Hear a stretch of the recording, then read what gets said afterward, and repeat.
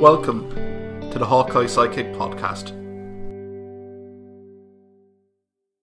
And you're very welcome back to the Hawkeye Sidekick Rugby Weekly podcast with your host Mark Kennedy. I'm joined as ever by Liam O'Brien, a regular rugby pundit analyst. Liam, how are things? Oh, great, Mark. Great, Mark. It's going to be an unbelievable weekend. Eye-popping. There's going to be so much action. Oh, I tell you, Easter, my God, it's a gift that will keep on giving this weekend, really, Liam. I suppose what we'll focus on in this podcast, ladies and gentlemen, is to do with the 4 Irish provinces in European Champions Cup rugby action. We'll review Leinster's win away to Connacht in Galway. We'll also have a look at Ulster Rugby's great win in Toulouse, and also Munster putting up a battling performance against Exeter Chiefs. I suppose we can start first off. I suppose we'll get the Munster Rugby tinted glasses on here, Liam. With regards to Munster, all the injuries, all the late withdrawals, pretty much home onslaught from the first half. But a very encouraging second half from Munster here, Liam. Sets up an intriguing second leg in Thomond Park on Saturday. What were your thoughts? Yeah, it does set it up completely. It's on a knife edge. As a game, look, that first 40 minutes was shocking, and that's why that you had Graham Rowntree absolutely eating the head of the lads off at half time. Everything just collapsed, our scrum, our lineouts, turnovers. But there was still that little sliver of hope, I still thought that the Hodnett and O'Donoghue were battling even in that very poor opening half. And look, it was they got their 2 tries, 10-0, probably should have been 20-25-0 to be honest about it. But we came right back into second half, and that's very encouraging. That as good as Exeter played, I suppose their execution was poor, and they were very tactically naive at times. They would have, going to the corner, then getting the line out maul, all the lads in, even the bloody backs. They didn't have no one to pass the ball out to. It was just a bit naive, and it gives us another bit of hope for the weekend, I think. Exactly. I suppose we can thank an awful lot of experienced heads in that Munster Rugby side, namely Conor Murray. I know some have been quite critical of Murray's performance. I thought defensively he was absolutely superb. Keith Hurst will probably get to in second half. And also I thought Jack O'Donoghue's leadership and overall work rate here, Liam. Andy Farrell was in the stands in Sandy Park. Surely he would have seen and observed a great performance of Jack O'Donoghue again. Surely it's Jack O'Donoghue's meriting an Ireland recall here in terms of a New Zealand summer tour. Oh yeah, definitely. I mean, look, he's in top. God, I mean, we have the luxury, but he's certainly like top 7, top 8 back rows that we have. But I mean, even the thing is that Leinster obviously is so strong, but also Munster. I mean, really, you couldn't argue any combination of 3 at this stage of obviously O'Donoghue and maybe Byrne even, Coombs, O'Sullivan. Well, pretty much all the back row. Put 3 of them in there, and they'll do a good job here.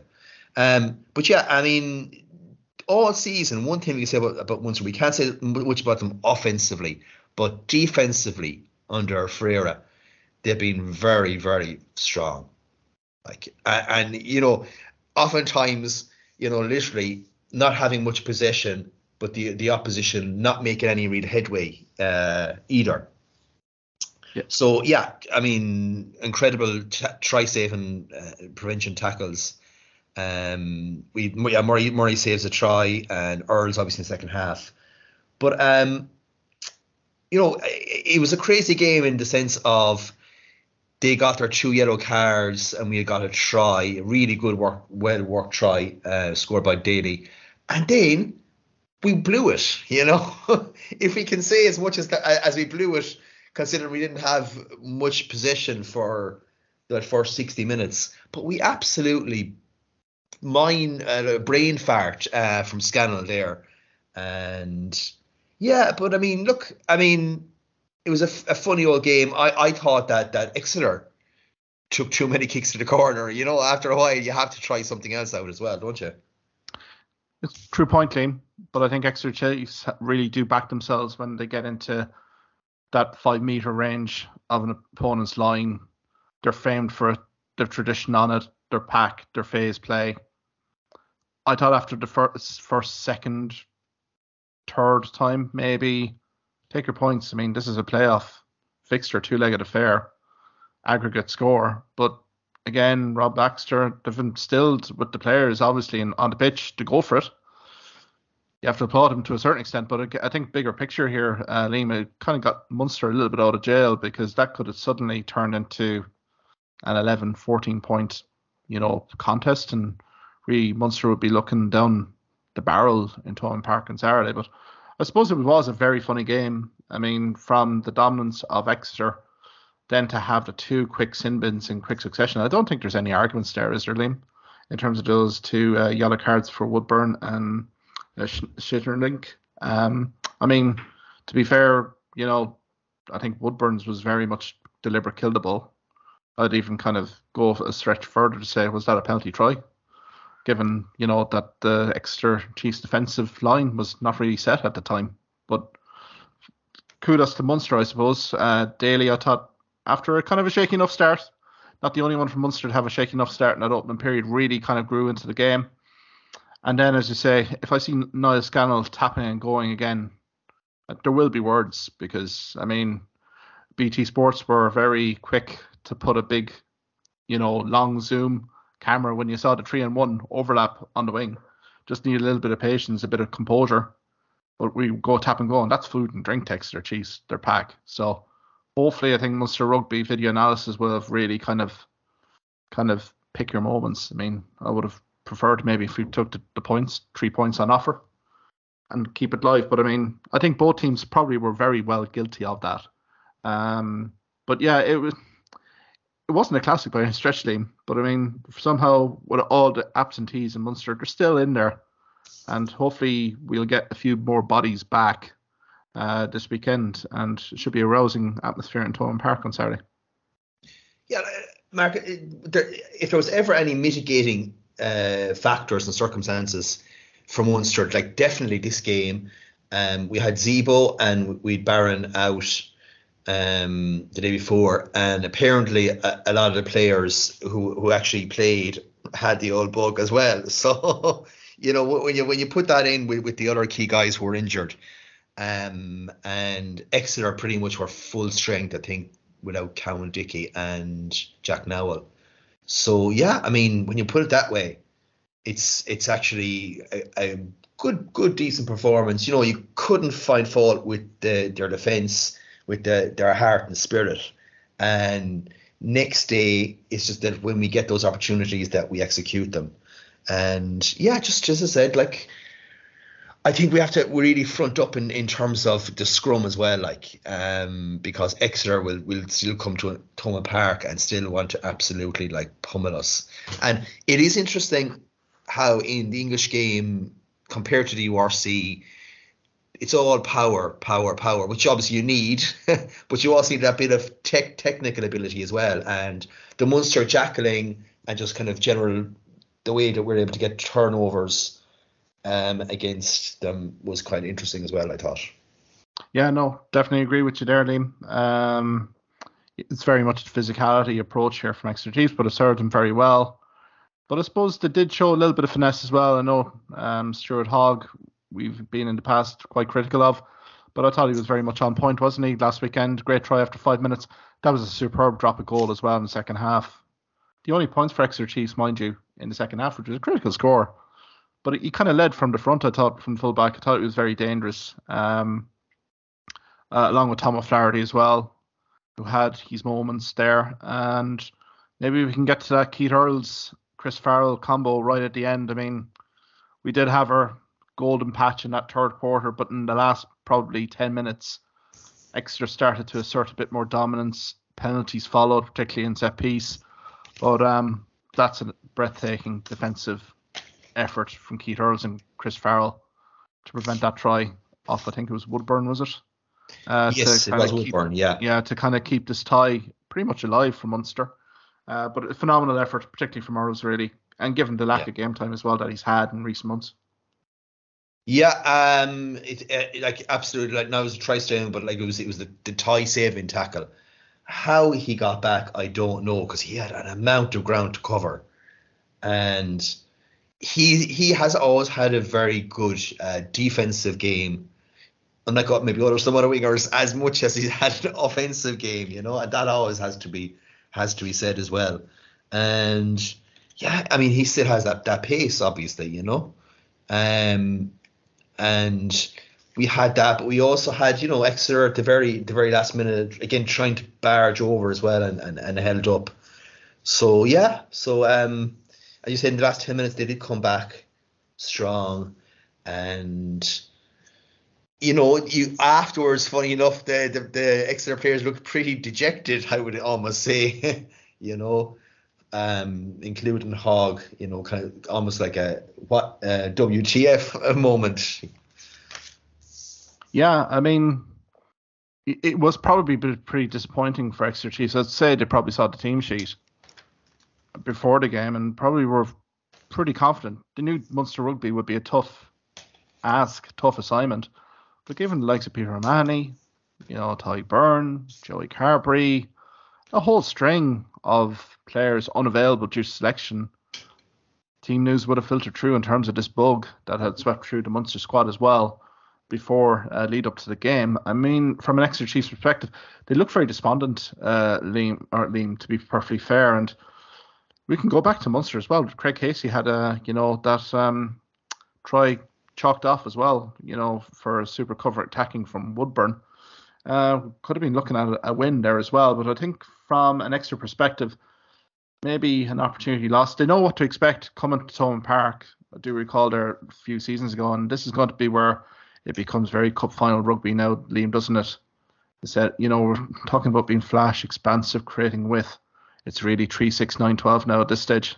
Get your points on the board, and then attacking width will follow. Again, nobody will remember Munster if they go all expensive here and lose by 5 points. I think the mission is quite simple: win by 6 and get through to the next round. So I think from a Thomond Park perspective, it should be a cauldron. I think the season's on the line here for Munster.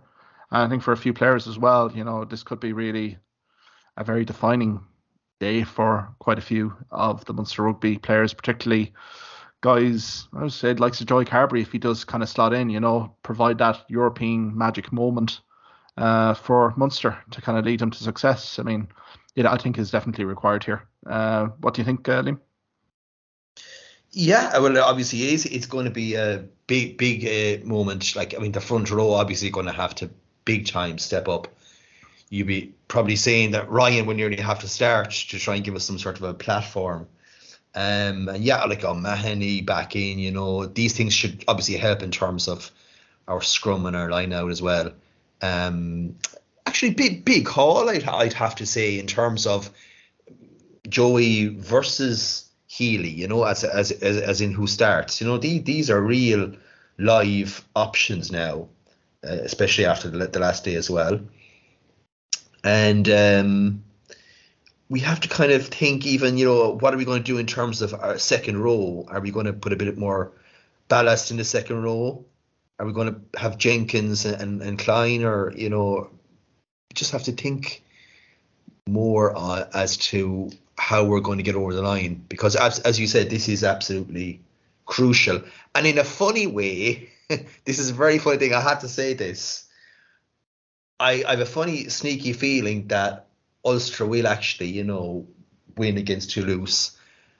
We'll get over the line, and then we'll beat Ulster away. You know what I mean? Because so you could see a real momentum shift starting from that.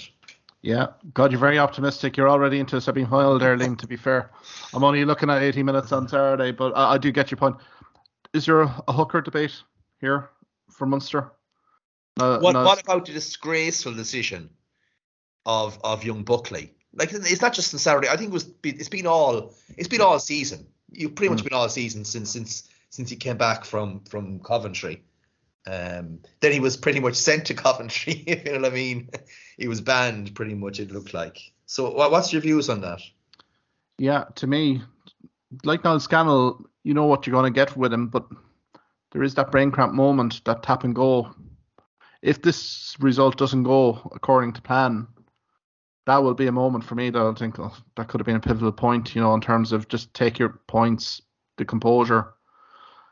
To me, probably Scannell will start. I don't think they're going to rock the boat in that, but the line-out was a bit shaky. I'll be brutally honest on that. Now, Scott Buckley, does Barron come back into the mix?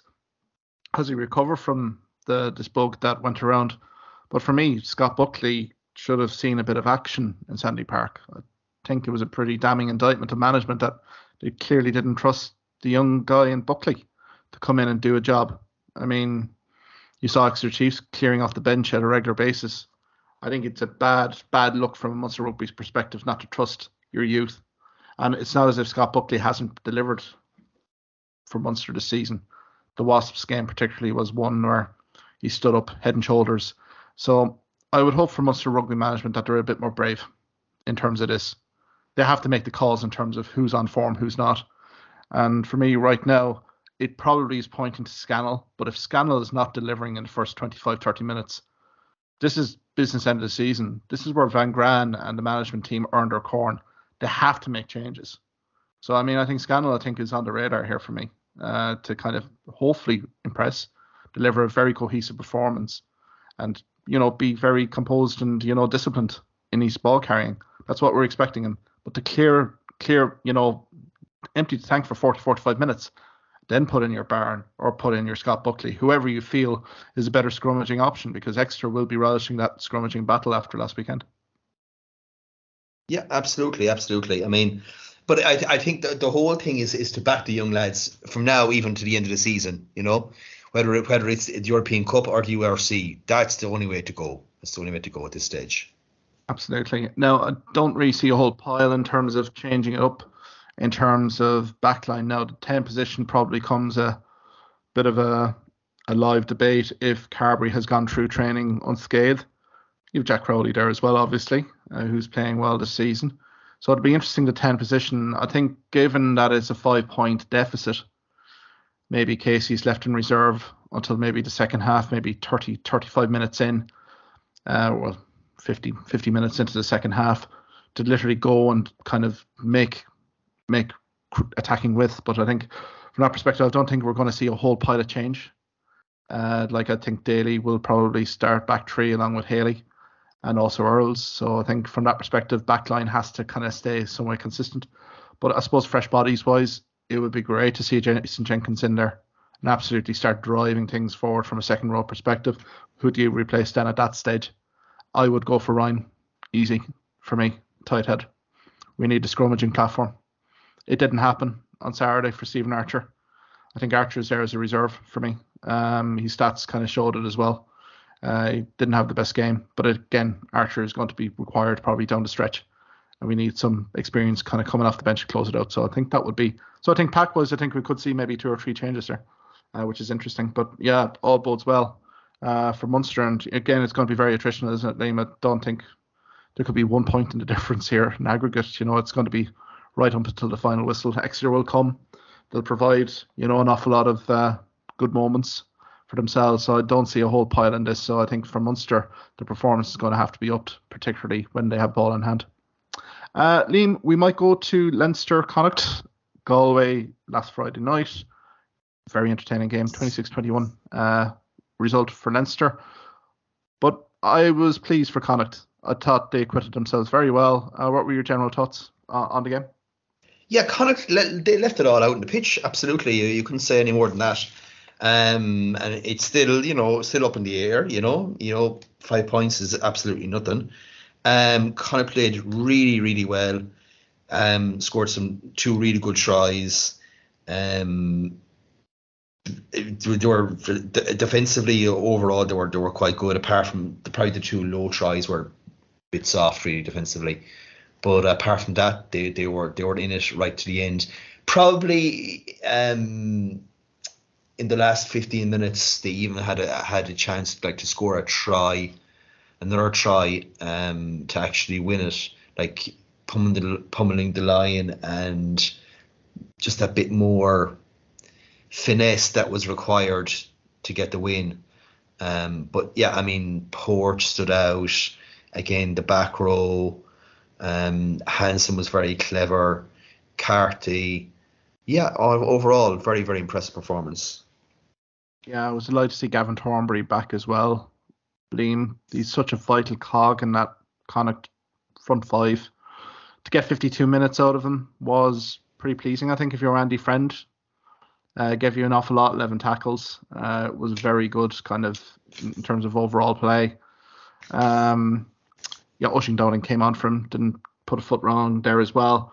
Yeah, it was just the kind of the key moments, the Port try, super platform, but then Leinster flexed the muscles, and no better team to expose kind of some defensive frailties, particularly out wide. Thought the try I thought some of the tries were sensational. James Lowe's tries were absolutely top notch, but again, maybe Connacht not really hitting Leinster at source here.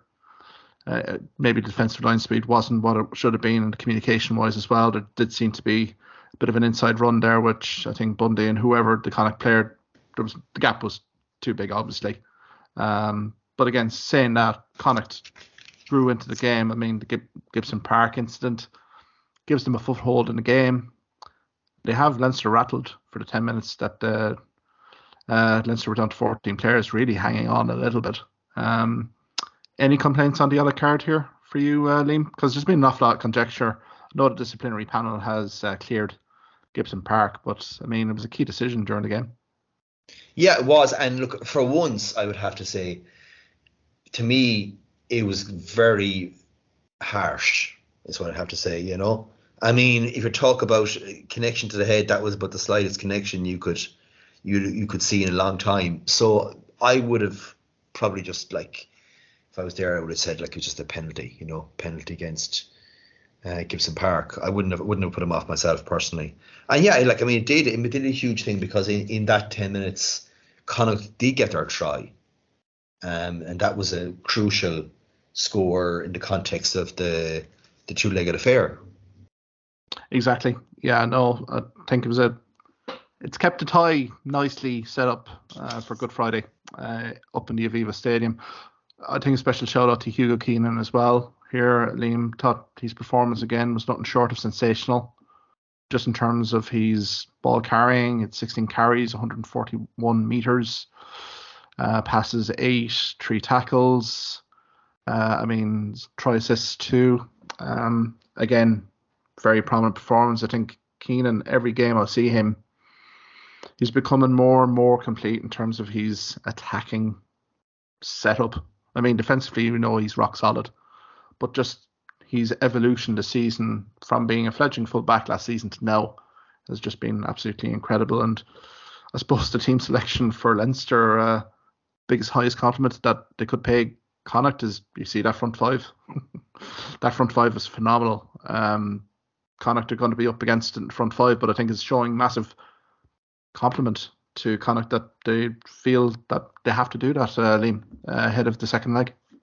Yeah, it's the ultimate respect, because being honest about it, if Leinster feel kind of the same team as from the first leg and against Connacht again, I mean, it really would be a lot more up in the air. I would have to say,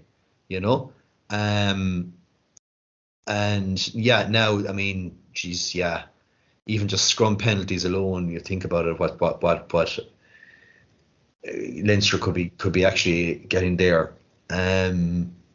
So yeah, I think most people are probably predicting that 20-25 point win for Leinster, but it could be even tighter than that. I think for Connacht, the aim first half is to keep in the tie, be competitive. Let this run down to the last quarter that this tie is still in the melting pot. I think we might see a bit of nervousness come into the Leinster Rugby's performance a bit if it's still in the balance. I think Connacht are well and truly capable of creating the attacking with. The only concern I would have is the tries that they leaked against Leinster last week. It's going to be a quick turnaround to kind of address some of those kind of clear defensive communication issues. But I think Connacht, I think we said it last week here, Liam, They've nothing to lose. I think all the pressure's on Leinster Rugby to deliver a performance and get to a quarter final. So I think Connacht, they really have nothing to lose here.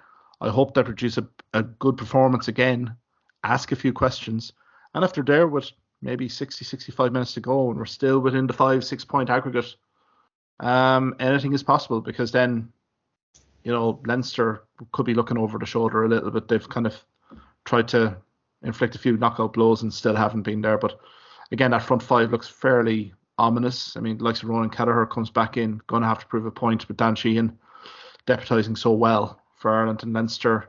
You also have Andrew Porter coming back into the mix, Tyke Furlong. It's a phenomenal front row. But again, it's really down to Connacht Rugby here to play good, smart rugby, get their exit strategy spot on.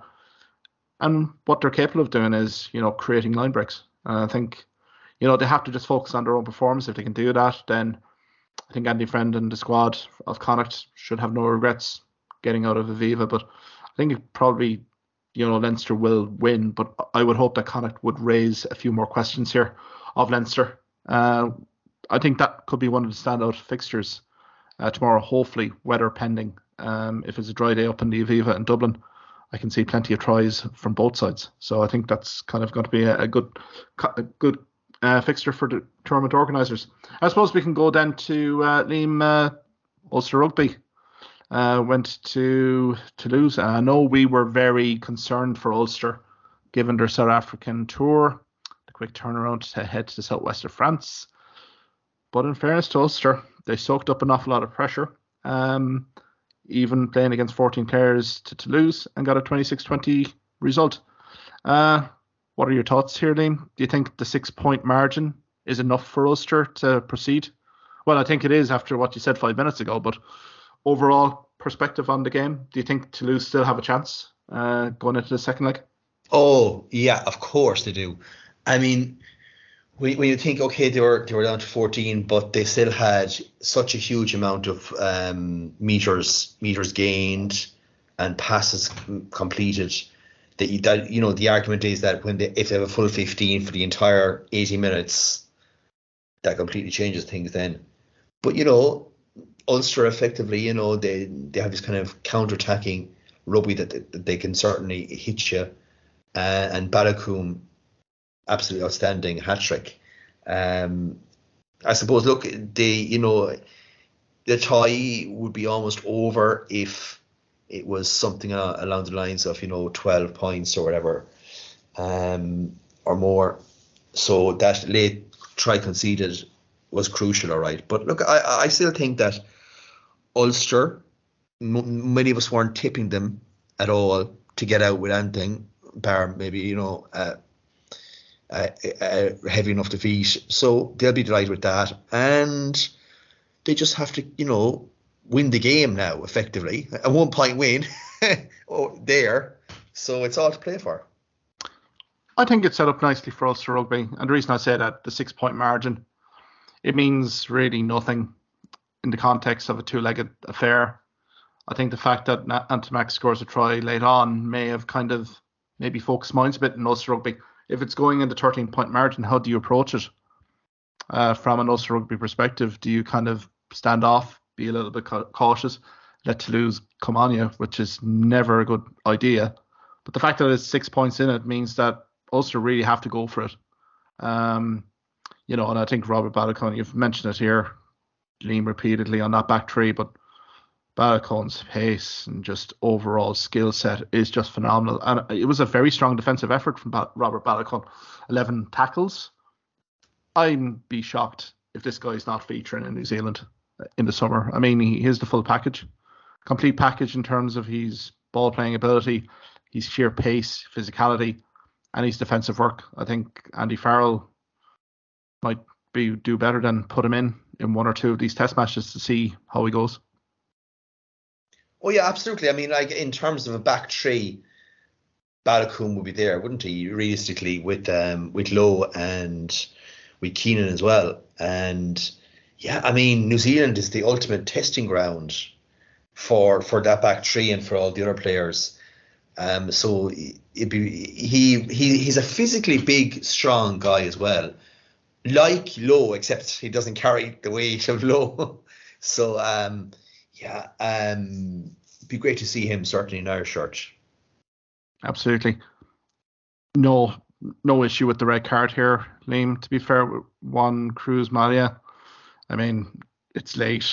It's completely wrong in terms of the way he's gone into poor old Ben Moxham in the air. Any complaints, really? No, that's a red card all day long. There's no mitigating circumstances either to that, Yeah, because I mean, if you looked at the stats and didn't know that Malia had literally been sent off after 11 minutes, I mean, as you said, the meters gained. 670 metres gained by Toulouse during the 80 minutes, 423 for Ulster. You had 150 carries for Toulouse to 98 for Ulster. That's really indicating to me here, Liam, the sheer defensive work ethic of Ulster throughout the game. This wasn't a stroll in the park by any stretch in terms of playing against 14. Toulouse continued to play their rugby. There was 35 missed tackles from Ulster, which is kind of just showing you in ball in hand how dangerous even Toulouse were with 14 players. And I mean, 216 passes for Toulouse versus 120 for Ulster. So, I mean, you could really argue here that Ulster were so clinical when they got their opportunities to score here. And maybe more of the same in the Kingspan is required to kind of get them over the line and into a quarter final, which hopefully they would richly deserve. Yeah, again, I mean, even at home to Kingspan, it could be something like 55-45 possession wise for Toulouse, but as we've seen in that first leg, they have that kind of ability to hit you, soak it up and hit you, and yeah, it's going to be I'd say a magical night in the Kingspan. Absolutely, and I think it'd be remiss not to say Robert Balacone's numbers as well, because they were pretty much eye-catching. 170 metres for 10 carries, 2 passes, 12 tackles actually instead of the 11 that he made during the 80 minutes. And again, just, clean breaks 3. But I mean, his sheer pace was phenomenal. I think it's another standout fixture here, Liam. I think quite a few of these fixtures have really kind of caught the eye. And I suppose the fact here, Liam, that 5 of the away teams won their first leg. I don't think we saw that coming last week, to be fair. We thought it would be very much home team advantage, but maybe it's kind of showing that maybe the seedings here were true to form to a certain extent with some of these results. Yeah, you'd have to say. I mean, Ulster obviously, from the group stages, and obviously the likes of Leinster, La Rochelle, all these teams, really eye-catching away performances. They were so comprehensive as well. I mean, some of those ties are pretty much put to bed. When you have Tigers and Clermont is pretty much put to bed. I would even argue that the Parisian Derby, that Racing, pretty much it's all over as well. So that was quite interesting. Indeed, I think Racing 92 preyed a bit on Stade Francais. Discipline problems in one particular hooker as well, unfortunately, who got his marching orders. But yeah, I'd agree with you there. I think a few of them are pretty much done and dusted. I thought Leicester Tigers in Clermont. Now, I know we mentioned last week, Liam, in terms of Clermont being kind of not the force that they once were, but I thought it was a very clinical performance from Leicester Tigers. The usual suspects performed massively impressively. And maybe Leicester, maybe a kind of a dark horse here to go deep in the competition. Just given that result, did they go cheeky on it? Did they rest a few first liners here? Maybe put them in reserve? I think they have the luxury to do so, because Clermont, what's the mindset going in here? They may throw the ball around a bit, but I think it's very much risk and reward. So I think for Leicester Tigers, it's a very much a kind of a nice setup for them. And I suppose the other one, my favourite team, Montpellier, after the pool stages, did a nice little number on Harlequins. I mean, after 55 minutes, I think they were 33-5 up against Harlequins. I never saw that coming. It'd be very intriguing to see what Montpellier will do. A 14-point margin. Credit to Harlequins putting it back to 14 points. What sort of team selection Montpellier will actually put out in the stoop over the weekend, because I thought maybe Harlequins would be a bit more closer than that. Yeah, I thought so too. But I mean, 11 points, you get the feeling with Harlequins, the way they play, and Don Brandt so prominent as well. And yeah, that they're kind of team, they will score 4 or 5 tries in that game, like pretty much in every game, even as we could see away from home. So it's funny enough, it's kind of one of those few occasions where it may be 11 points, but it's like very doable, I feel, for Harlequins. Yeah, because I think with Montpellier there is that's niggling doubt there, isn't it? Definitely when they get on the road, they're not the force that they are at home. And I suppose team selection will kind of indicate if that is more an issue than not, if they start to put in fringe players in against Harlequins. I mean, with Marcus Smith, Dubrandt as well, phenomenal backline unit. So, I mean, 14 points. Out of the teams that are really struggling here, I think the Harlequins is probably the team that could actually get a result and win over the 2 legs. Would be a phenomenal achievement for Harlequins, given where they were last week in Montpellier. But I suppose my only hope is Bristol Bears and Sale Sharks just let it rip tomorrow night. My God, that was an absolute bore of a game last Saturday. It was on Channel 4 and couldn't wait to actually end the match. It was so phenomenally bad in terms of all facets of play. It was just literally pretty mind-numbing at times. So hopefully the Bears and the Sharks will just literally let it rip tomorrow night.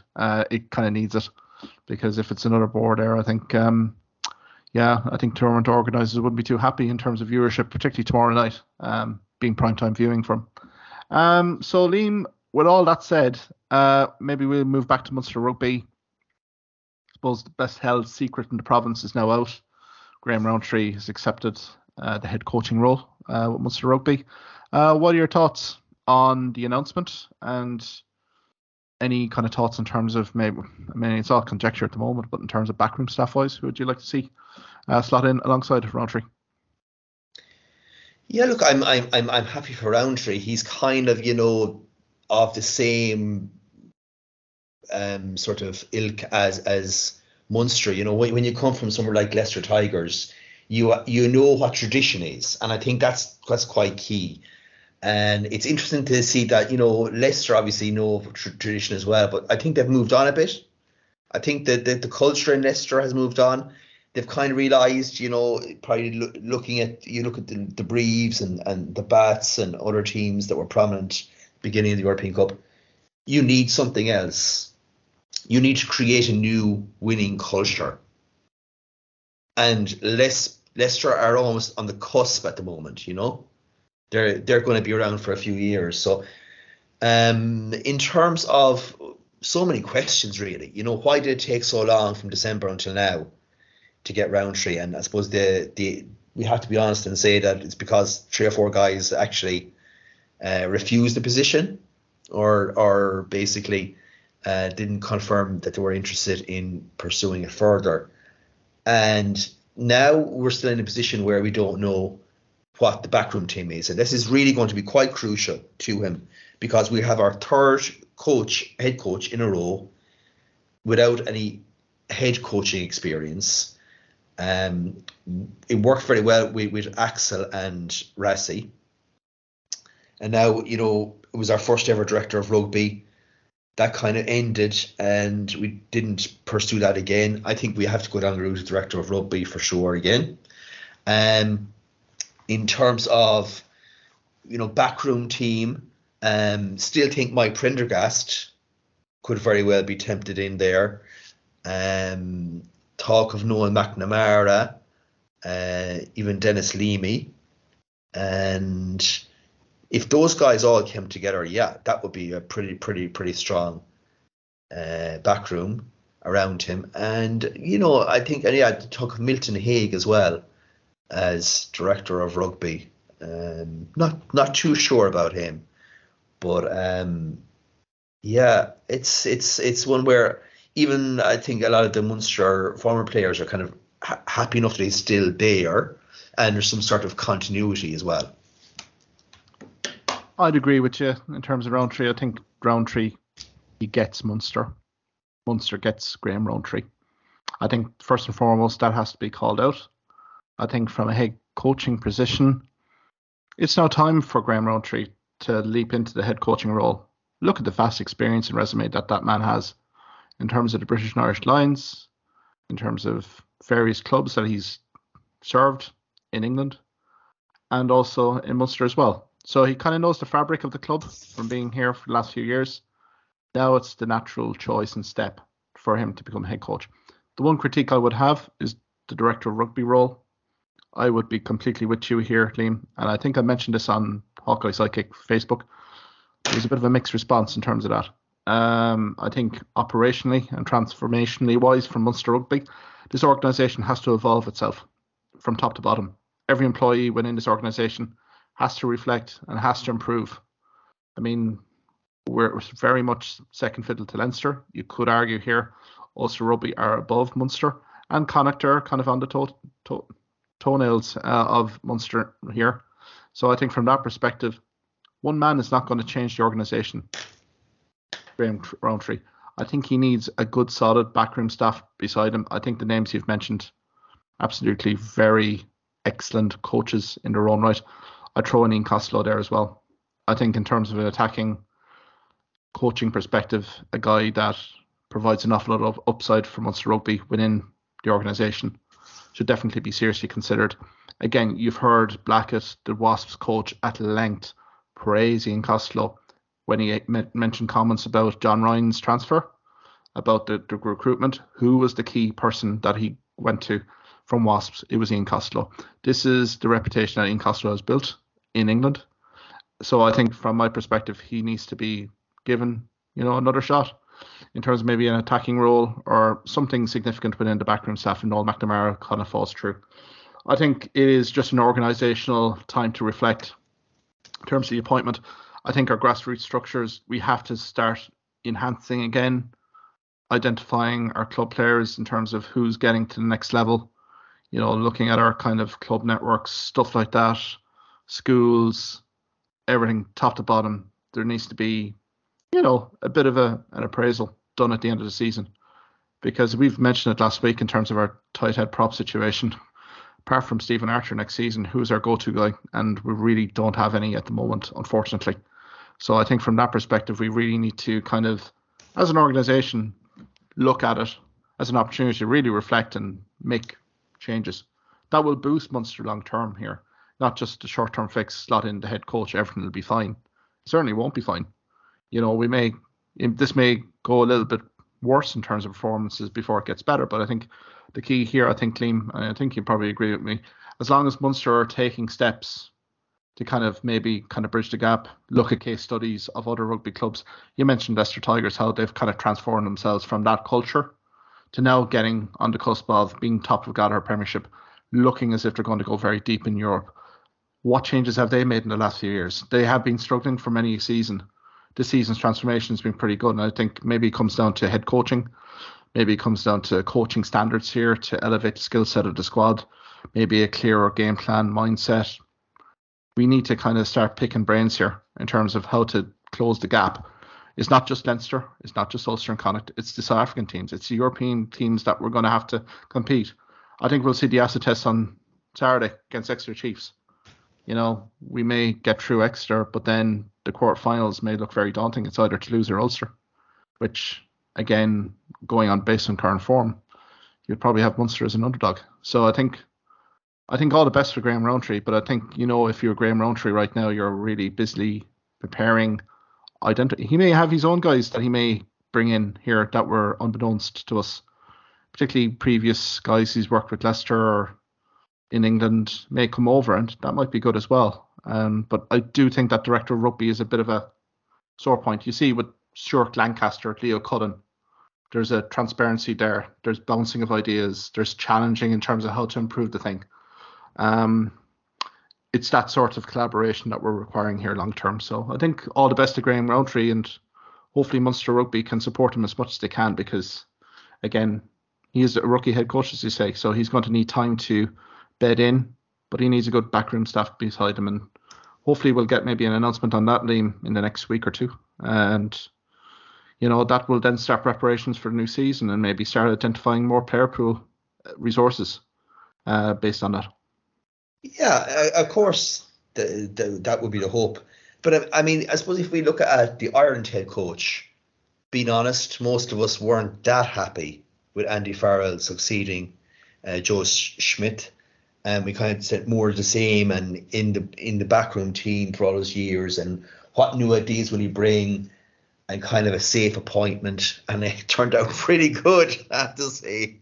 And he was basically his own man. That's what we found out about Andy Farrell. And I think it could be more of the same with Graham Rowntree.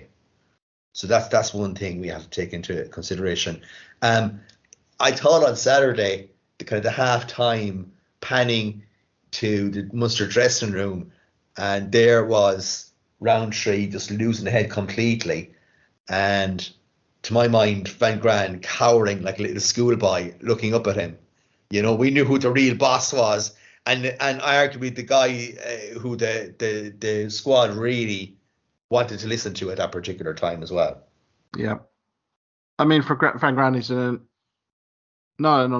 pretty unenviable position. Again, back into last year, he's announced to be the new Bath Rugby head coach. I think after that, his autonomy and his control is completely diminished, undermined. And I think, as you said, that image, that shot of the dressing room really did paint 1,000 words here. Who's actually the person that people are looking up to here?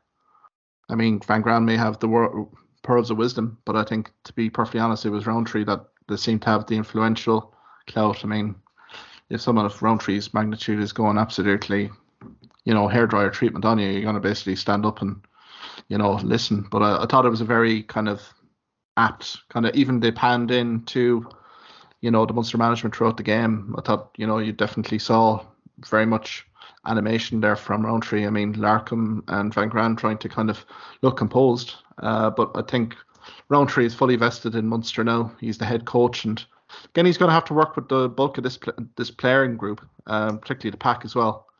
And it'll be very interesting to see what will evolve there, next season, particularly pre-season. We're losing more departures, Chris Cloythe, John Ryan particularly. That's experience that, is going to be badly missed. But again, it's an opportunity for academy players, stuff like that. How are we going to nurture that? So I think for Rowntree, it'd be very interesting to see his viewpoint, the backroom staff that he's going to assemble now. And I mean, it's a 2-year contract, correct me if I'm wrong here, Liam. So I think hopefully things start to shape up for Graham, and, that he gets a fair crack at it, because it'd be nothing worse than he's not being completely supported by the hierarchy in Munster Rugby to succeed here. And then we're back to square one again. So best wishes to Graham anyway. I think he's a true gent, complete legend of the game, and he deserves his opportunity. But I think Munster Rugby, Ian Flanagan board have to support him in any way possible to make this an appointment the success that it deserves to be. Liam, we might leave it there anyway. Very exciting fixtures coming up this weekend.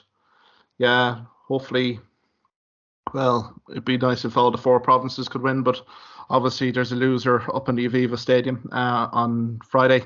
But best wishes to all the 4 provinces. Hopefully Munster and Ulster do the business against Exeter and Toulouse respectively. And hopefully it's an absolute cracking game between Leinster and Connacht, and let the best team win. And I'm going to go with Munster +7. Yeah. I honestly think it could be around about that. Yeah, I think that'll be a tight affair. I just see attritional battle written all over it. And if the weather is what it's supposed to be, a bit damp, a bit wet, I think your pack platform is going to be paramount. Yeah, I'm hoping. Liam, I wouldn't be all surprised if this went extra time. Brutally honest, I think Munster by 5, it goes into extra time, and we'll see after that then in terms of, try counts, all that rule book will have to be hauled out at that stage. I just feel that's such a tight encounter, and hopefully I think good Ulster, for me, it's a game that they need to really kind of showcase their talent, and hopefully they'll get it over the line. I think it'll be tight though. I think they'll just squeak it. I think it may be 2 or 3 points in the aggregate score overall, but I think it'll be a very high scoring affair. And I think for Leinster, Connacht, I think Connacht will have good moments, but I think Leinster, I think maybe by plus 10, 12. I think just that front 5 for me kind of looks to have all the aces here for Leinster. Yeah, Liam, we'll leave it there anyway. Thanks for your time anyway. Have a great Easter and enjoy the games. Well, okay, Mark. See you now. Thank you for listening to this podcast episode. If you liked what you heard in this podcast, why not subscribe to the Hawkeye Sidekick podcast on either Amazon, Spotify, YouTube or Twitter platforms. You can also follow me at Hawkeye Sidekick on Facebook and Twitter for the latest sporting opinions, articles and reports.